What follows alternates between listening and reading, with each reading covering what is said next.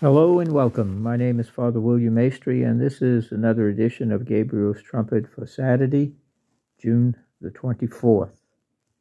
Our reading this morning continues in St. Paul's letter to the First Thessalonians.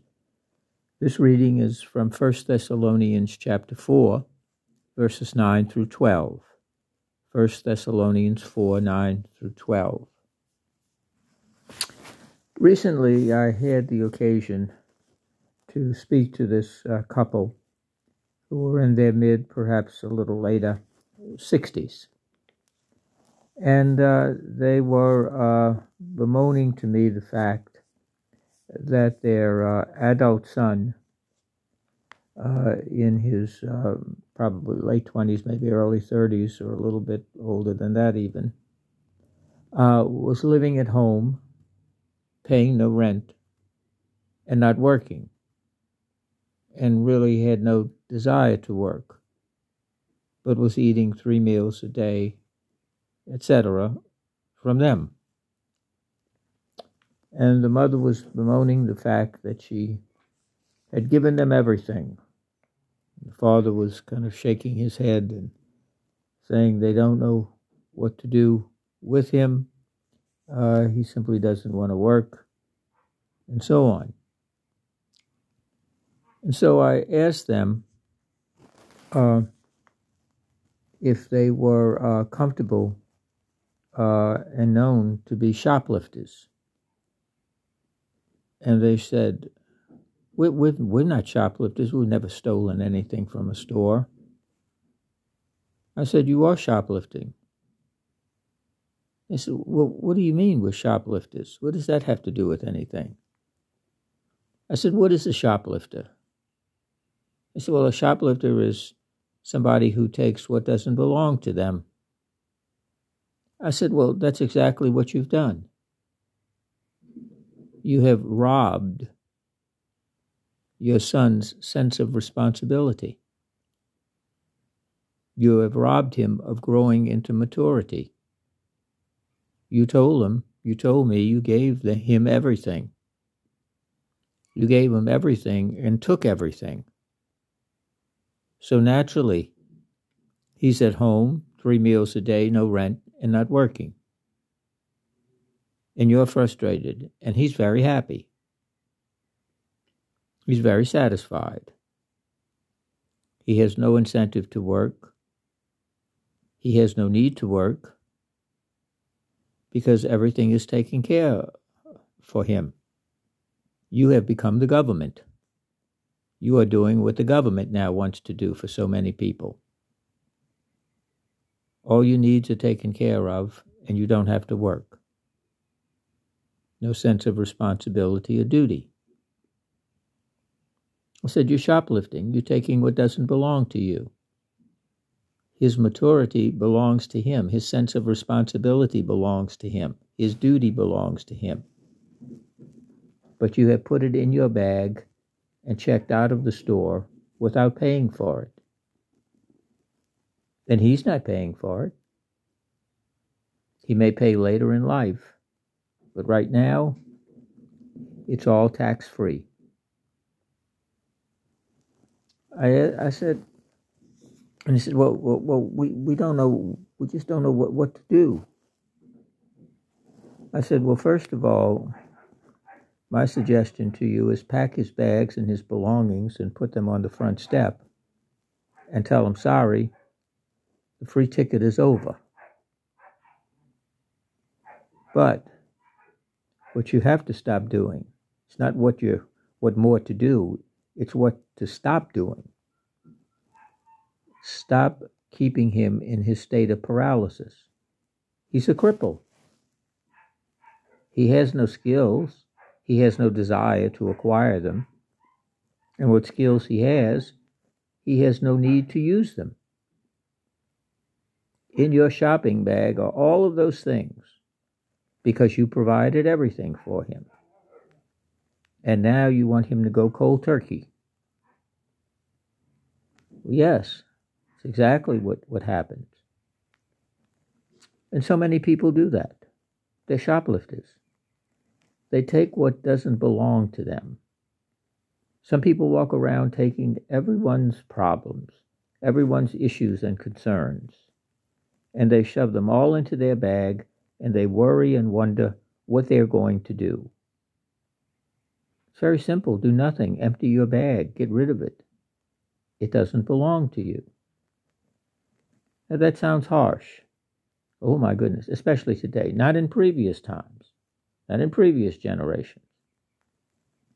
How did this mother and father get to be to the point where they could retire, have a nice home, etc.? Because they worked all their life, all their working life. They worked and saved. They lived responsibly. And so they thought giving their son a better life was doing everything for him. It was the worst thing they've ever done toward him, because they have made him a cripple. He's an invalid. He's physically capable. He's mentally capable. He has nothing. He's not impaired, but he's a cripple. He's a paraplegic in the soul and in the spirit. St. Paul, in his letter to the First Thessalonians, he says this. He said, "Make it a point of honor to remain at peace and attend to your own affairs." Attend to your own affairs. Do not be a busybody. Do not be a gossip. Don't hang around the water cooler or over the back fence or the clothesline. I probably don't have clotheslines anymore. Get off the phone. Stop dealing with the latest rumor, and you'll find that you will be at peace. Make it a point of honor to remain at peace and attend to your own affairs. So many people are upset and worried and anxious. And when you go through what makes them worried and anxious, it has precious little to do with anything that belongs to them. It's somebody else's stuff.